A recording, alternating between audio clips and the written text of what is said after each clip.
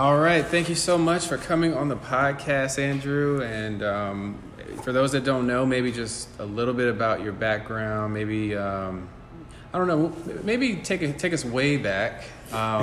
Take us to when did you first have the idea of becoming a banker? Like, when did you know that that was a skill, that was a passion? How did you kind of get where you are? So, once again, I appreciate you having me here today, and I'll say this, much like many others, I did not start out wanting to be a banker, and that wasn't my aim coming out of undergrad and when I was in high school and so forth. Interestingly enough, coming out of undergrad, I wanted to be a writer. I had done I actually wanted to be a screenwriter. Done some screenwriting on the creative side. I had actually written 2 full-length screenplays. And no way.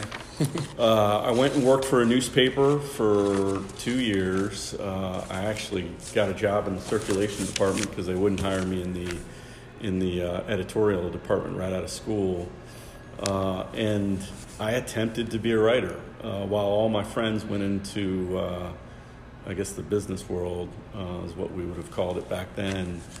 After about 2 years, I realized that it was going to take me a long time and that it may not work out on the screenplay side. So I actually went to work for a furniture manufacturer. I went to undergraduate school in High Point University, which, if you know anything about High Point, it's that's the furniture capital of the world, yep. Right?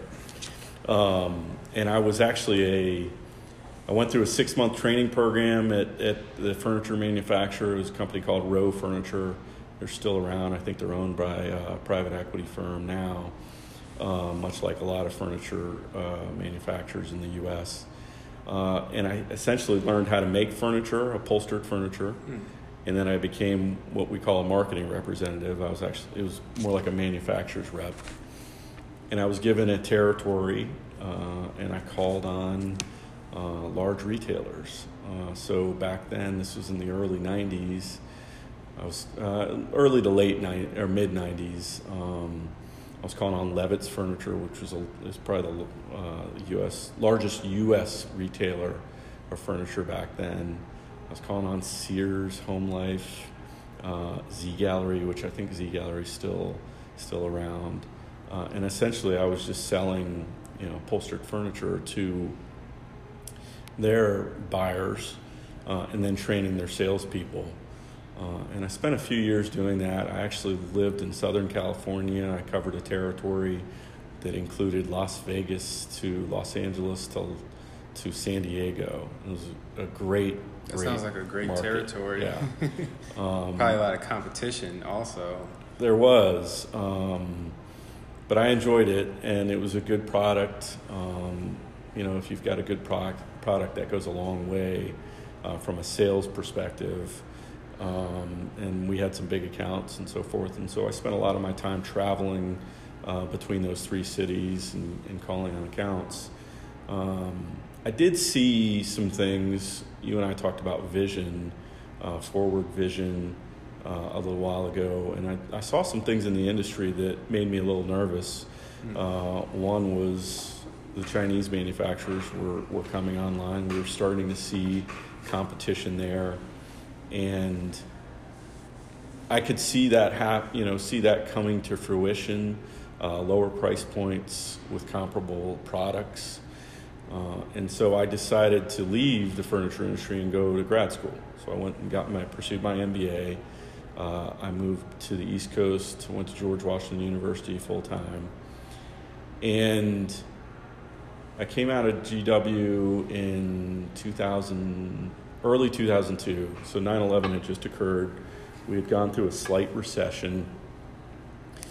And back then, if you went through B school and got your MBA, you're either going to be an investment banker or a consultant, which was for the schools that I had looked at. And lo and behold, I had an offer from 2 offers from consulting firms. I had an offer from the U.S. government as a contracts administrator.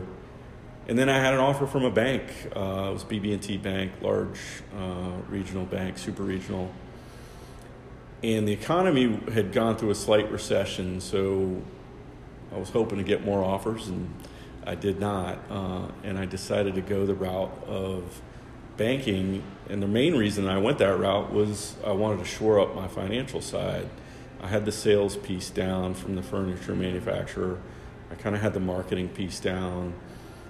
But I felt like it would round me out further if I learned a little bit more and developed further on the finance side.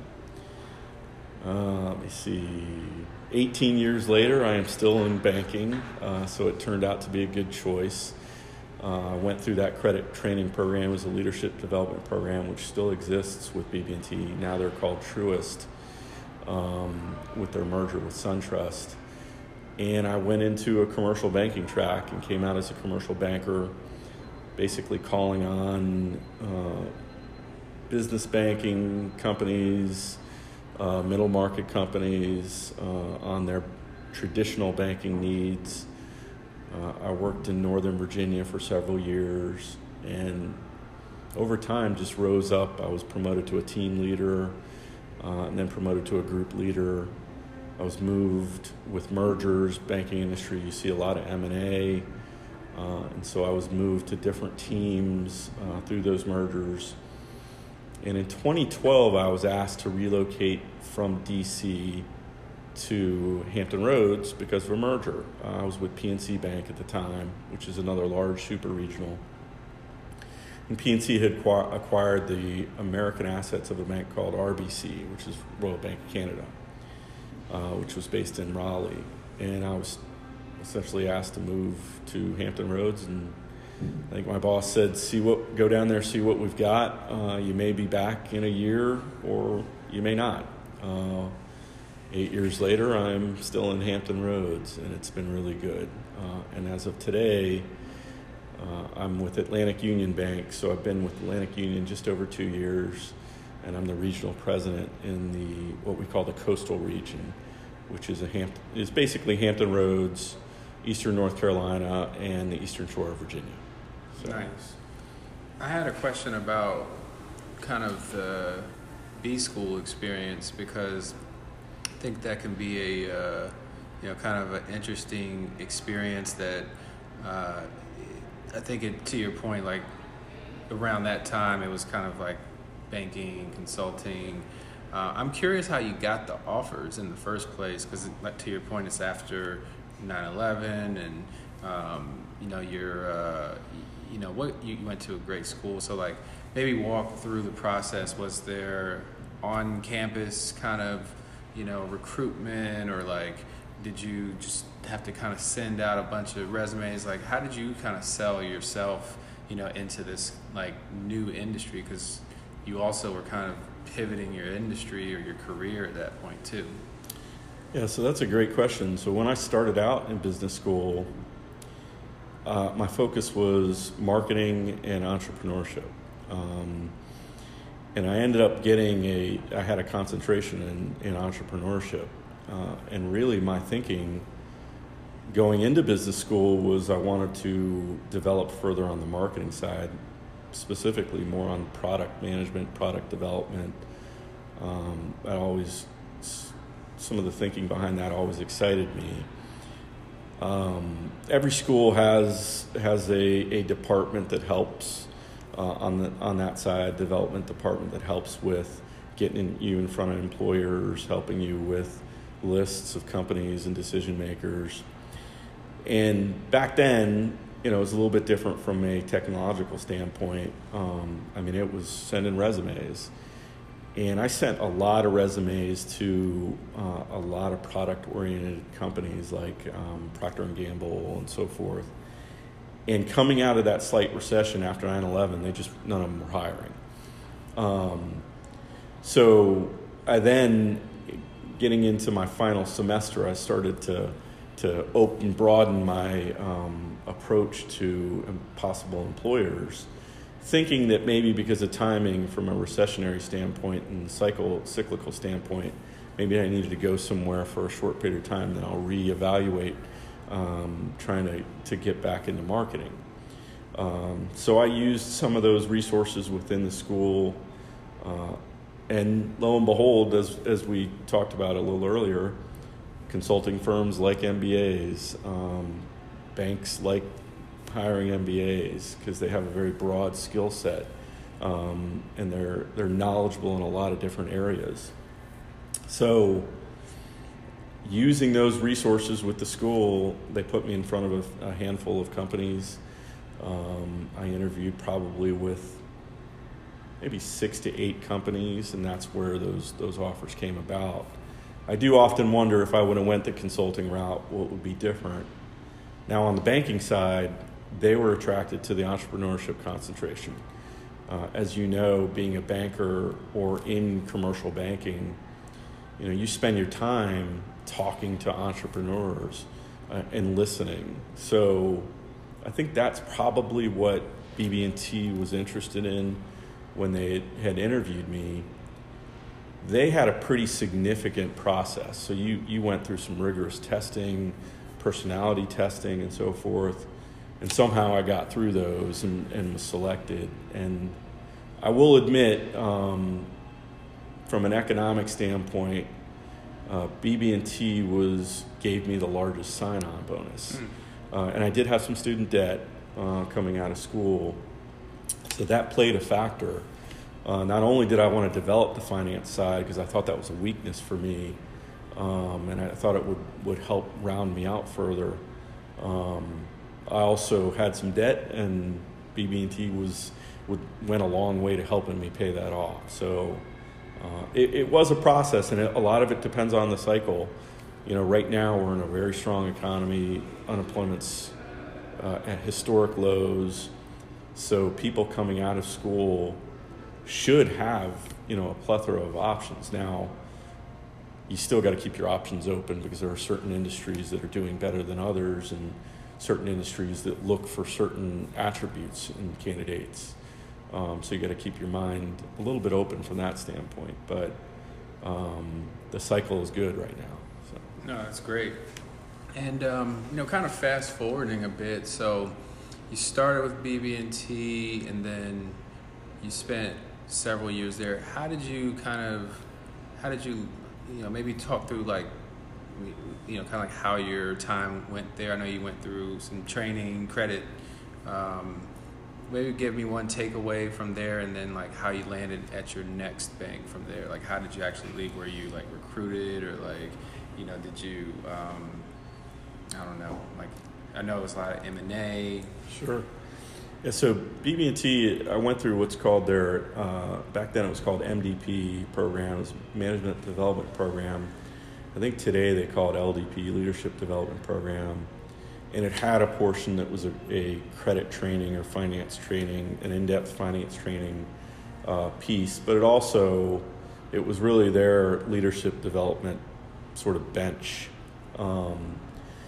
So that was actually a great training program. It still exists today.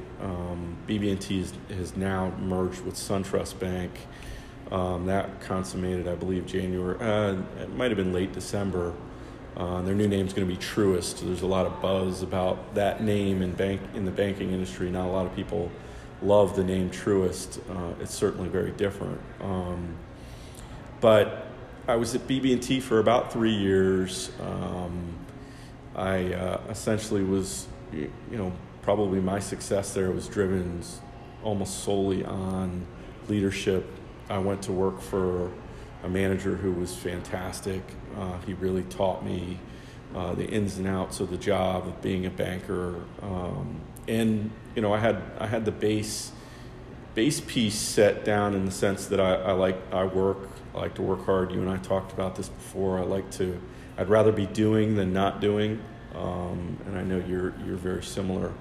And so having a good teacher really, really went a long way for me. So I probably developed quicker than some people might develop. I then moved to PNC. They recruited me a few years later. They were entering the Washington, D.C. market. I'm a firm believer in, while I think you should be loyal to, organizations and employers, But I am a believer in, if you've got a long-term vision on what you want to accomplish with your career, there are certain points in your career that you need to make a strategic step. And with PNC entering into Washington, D.C. as a new bank, they were a super regional bank. They basically didn't have a team, and so I was their first hire.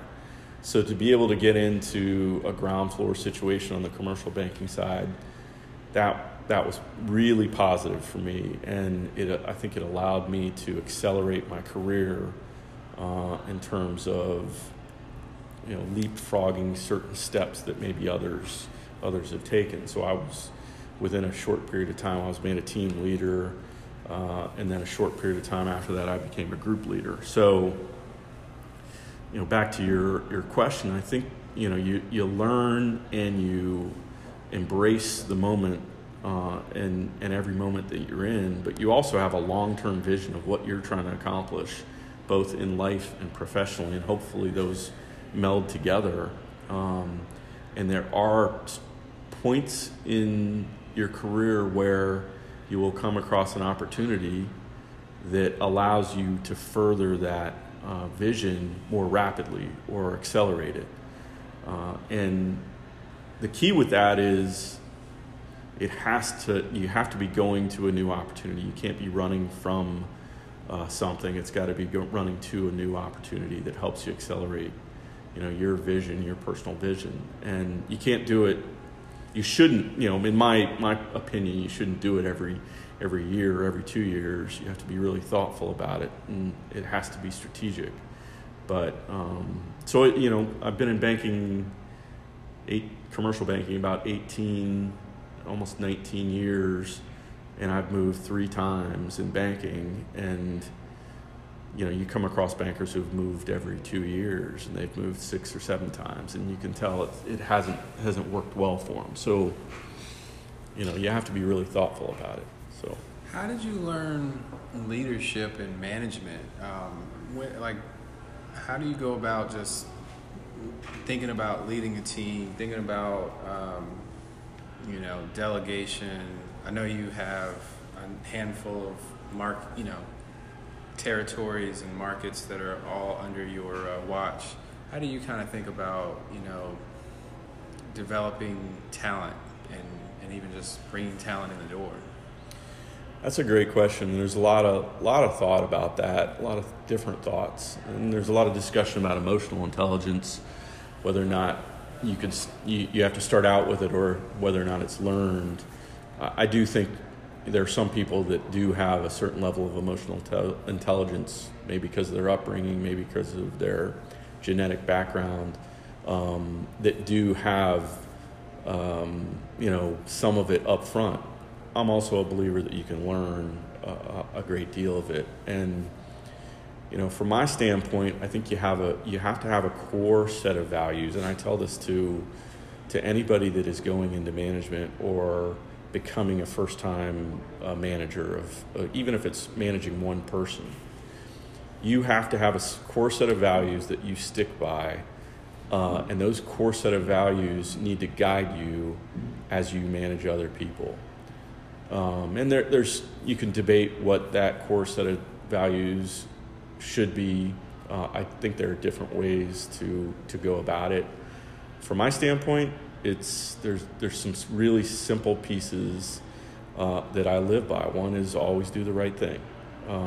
Now I know a lot of people say that, but if you have that in the back of your head when you're dealing with an employee who is not happy about something or wants this or wants that, if you have that thought, always do the right thing, then in the end you will feel comfortable with decisions. Another one is always be honest and always be upfront. There are a lot of managers that do not disclose information to folks that work for them for whatever reason, maybe because they're nervous that someone will take it the wrong way. I take the opposite approach. I disclose as much information as possible, and sometimes it does backfire. People will say, "Wait, what are you doing? Why are you doing this?" But I tend to think that's a core value for me. I tend to think that everybody's going to be better off if they know what's going on rather than hearing it from a different person or whatnot. So honesty, do the right thing from an ethical standpoint. You know, you never stray in terms of what, you know, your company's values are and so forth. You know, you work for that organization, so you sign up to follow their moral guidelines and their ethical guidelines. Now, if you sign up and you come across something that you say this differs, then you got an issue, and you need to either reconcile that, or you need to move on. People do ask me about that from time to time, and I'm a believer that, you know, who you work for, and meaning the specific people, as well as their core value system, has to match what yours are. At least be pretty close, or else you will always be in this difficult dynamic. So I'm not sure I answered your question. No, that's great. That's really helpful. It kind of, you know, I think those are several good points about kind of overall, like, emotional intelligence, and just there is a roadmap that you can somewhat follow over time if you actually want to become a better manager, or you want to work sort of better with your manager, that kind of thing. I love to get you know, the organizational development side of things, because it's really important. I think, you know, you spend a lot of time definitely looking at the numbers, and you look at, you know, the science, but then there's relationships and things like that you know, it's very important as well. What about sort of the firm itself? Like, what kind of products and services do you all offer? What type of clients do you know, kind of work best with? And maybe just, you know, broad strokes, like, Sure. You know, size of the company, that kind of thing. The bank, how big is it? You know, take any of those. Sure. So Atlantic Union Bank it's about a $17 billion bank today, which in the grand scheme of things is what you'd call a regional bank. In the grand scheme of banking, traditional banking, you know, you've got small community banks, you've got large community banks, and you have regional banks, and you have super regionals, then you have the big banks. Some say the big banks would be the big four, big five, and so forth. And we all compete a little bit differently. You know, I like to think that Atlantic Union Bank, and I'll back up for a second and just say, being a regional bank, we're a Virginia-based bank, but we've got a presence from essentially Maryland down to the Carolinas. So we're a mid-Atlantic bank, hence the name Atlantic Union Bank. That's maybe an interesting discussion, because we did recently rebrand the bank name last year. Was it just Union? It was Union Bank and Trust for many years, and before that it was some different names through mergers. And the bank's been around since 1907, but we had acquired a bank in 2018 that had a presence in North Carolina, and lo and behold, in North Carolina there was already a small Union Bank and Trust. So we couldn't use the name in North Carolina. So, you know, here you are, our CEO and the executive leadership team, having essentially a fragmented brand, and it's essentially a consumer or retail brand that you can only use one name in one state, and the state right next to it, you've got to use a different name. So they undertook a process and essentially came up with Atlantic Union Bank, and then we rolled that out last year, and we did both, you know, numerous forms of marketing and so forth, both traditional and non-traditional, and even to this day we're still, I think we're probably 9 months into the rebranding, and I could have that wrong, could be off by a month or two, and we're still having to talk about the new name, and I still have people that will say the Union Bank and Trust. I'll still see a document that says that, so it's I think we'll probably be dealing with that for some time. So we're a regional bank. What I like about Atlantic Union Bank, and the reason I'm here is, aside from the story, I've spent most of my career at larger institutions and larger banks. What I liked about Union was we have, in this day and age, we're able to essentially have the technology that the larger institutions have, but we still have that local feel and a smaller feel. We're not so big that everything has become essentially a number. And while numbers, of course, I mean, you shouldn't hear a banker say what I just said, but I think numbers are important. We also value the personal touch and having bankers who actually meet with clients and listen to them and try to fill their needs. So that's my long way of saying it's we've got the bells and whistles of a larger institution, but we're small enough that we can be nimble and we can actually be somewhat entrepreneurial, which is rare in banking. I mean, banking is one of the old line industries that hasn't changed. There's a lot of discussion about that, and has been over the last few years, about fintech and how banking is going to evolve. But so we're a nice combination. Secondly, I live in Virginia. I've lived in the Commonwealth for many years now, going back to probably about 2002, so about 18 years. And we are, Atlantic Union Bank is the largest regionally based Virginia bank. And there used to be a time 20, 30 years ago where Virginia was a powerhouse for banking. There were 4 or 5 dominant Virginia banks, and they all got acquired by other banks.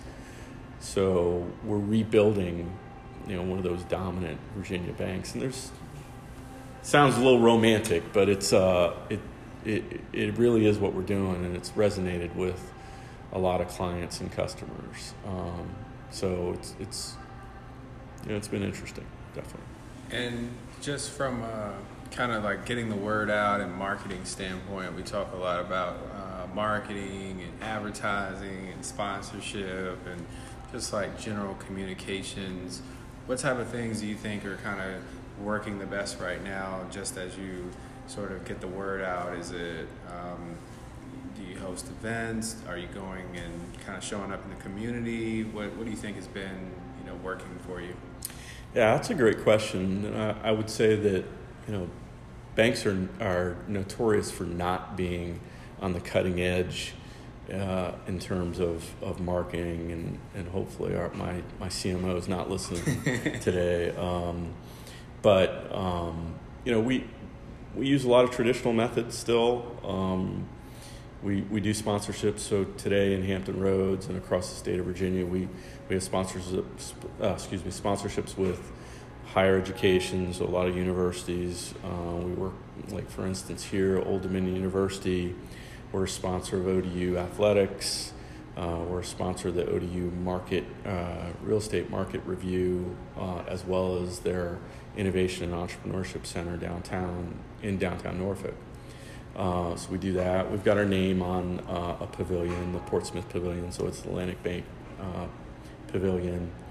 We also, I think we're the presenting sponsor of the Patriotic Festival at the Beach, which is a 3-day event where a bunch of bands come down, and it's about a couple 100,000 people over 3 days. So it's a good way to get the name out and essentially get more views of our brand. And then we'll do some lower level stuff. And when I say lower level, I don't mean that as in dollar amount or anything, but in terms of size, we'll sponsor smaller events and so forth. But it's still very traditional. We still do billboard marketing. We still do marketing in newspapers, and we do actually find that we find some success. We can measure some return there. And of course, on the technology front, we do social media. I think we could probably do a better job of it, and various digital marketing. But that's It's a little bit old-fashioned, and every bank is similar. I think there are some banks that have been a little bit more cutting edge than others. But banking in itself is a little traditional, as you know. And I hinted at it earlier. That's really the big discussion right now in banking is, what's going to happen. There are these huge changes happening with our customers. As everybody knows, the old model was you had these brick and mortar branches that people went into to cash a check, to deposit a check, to get cash, or to come in and talk to someone about a loan application. And so the model was build out, branches so that you have coverage. And the decision factor for a lot of customers on where they were going to bank was what was closest that I could walk into. That's completely changed. There's still a degree of that. There are still people, business owners that say, well, I need cash occasionally, so I want to bank with someone that I can go into conveniently. It's got to be close. But branch traffic, foot traffic, has dropped every year for the last 10 years. I think we've seen some stabilization in it, but I think that's just because you're stabilizing at a low number. So the demographics are changing. Your more senior or older generations do still want a branch. They do still want to come in and talk to someone, whereas under the age of 30, many have never even stepped in a branch. So, wow, what a thought! Yeah, it's changing dramatically, and then you've got these large technology companies that are starting to put banking in their strategic plans, and like the Apples of the world, like the Googles, and essentially, I think they envision a world where everything goes through them on the front end, and they partner with a bank on the back end, who does all the work on the back end, but really doesn't own the customer. So whoever owns the customer in that case tends to own more of the wallet, and so there's a lot of change going on there, and I think it certainly makes a lot of traditional bankers nervous. There's going to be change no matter what. It's just how it evolves. On top of that, you've got the regulatory piece. Banking is highly regulated by the government. There are numerous government entities that are set up to specifically regulate banks. So that's probably one of the sole reasons that the industry has not changed dramatically yet. I still see some significant change coming. It's just a matter of when and how. So, yeah, no, I think those are great points, and yeah, I thought about that not too long ago, kind of coming from the industry about the banking industry as a whole, and just like the different value propositions, and it seems like even where we are today, doing a podcast and this being kind of an audio conversation, it seems like that, with whether you're talking balances and anything, interest rates, it kind of just seems like going in a audio format could be like really something that and I'm sure that it's already happening to some degree already, but just being able to quickly say, what's my loan payment, or what's my balance on this thing, and kind of somewhat competing with some of that the tech strategy to some degree.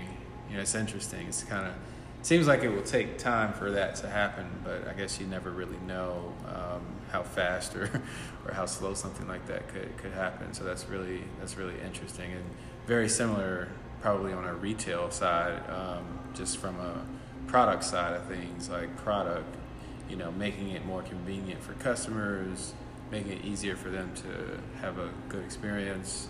It's like the name of the game. So yeah, I'm so thankful for your time. Maybe what are some things you're excited about for the new year? initiatives or rollouts, product offerings, anything you want to talk about?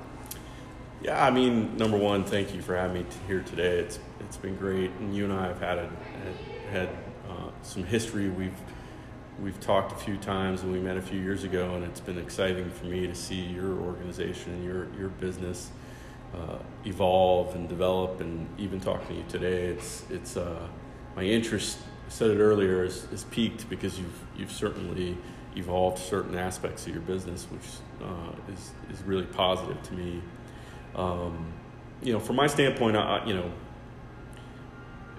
where Atlantic Union Bank is in the state of Virginia and in the Commonwealth, I think we're really building something that's in itself is exciting. Now, we briefly touched on the changes ongoing, and I think banking is ripe for technological change. What you just said, we don't do a great job of making it easy for our customers.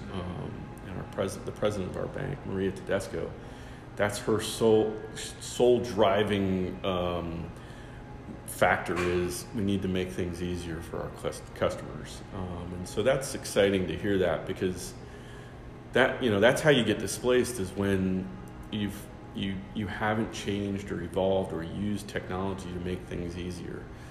It has to be simpler for customers, or else you'll get displaced. And I think that's, just knowing that you got to do that and evolve is key, but you also got to follow through. So we've got a lot of initiatives that we're undertaking on the digital side to try to make things easier, exactly what you just said. Not have to go into a branch, not have to fill out 100 forms, not have to sign this or that, and then follow up with more discussions, like buying a house, getting a home mortgage.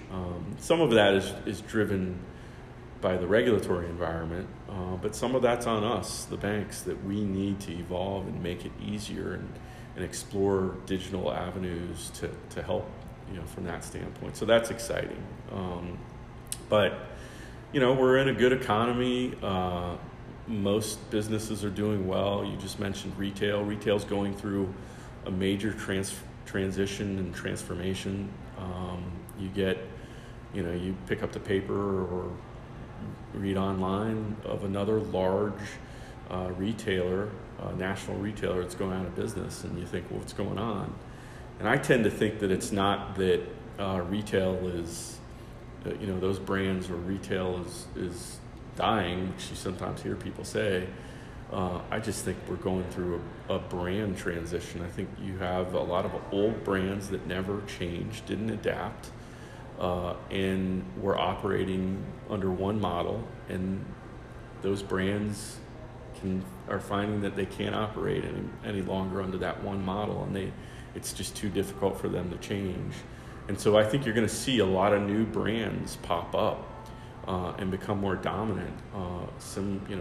Exactly what you're doing here, which is, while there's a story behind it, you're also creating a brand that, could be the next big brand that has, however many stores and, a multi-channel effort in terms of distribution. So I tend to think retail, it's an exciting time because there's massive transformation going on and transition. So. And where can the listeners, if they are, CFOs out there, CEOs, operators that, want to kind of learn more about your bank and your bankers, where would you have them reach out and connect? Sure. AtlanticUnionBank.com is our website, and I think they're, depending upon your location and if we service your geography, there's a way to go in and click on the location and get linked up to, a market president such as me. I think that would be the best way. From my standpoint, a regional bank, is a perfect combination of larger institution with bells and whistles from a technology standpoint, but you still get a personal touch. And so that's my pitch for the regional bank. Love it. Thank you again so much for doing this. Thank you, Hamilton.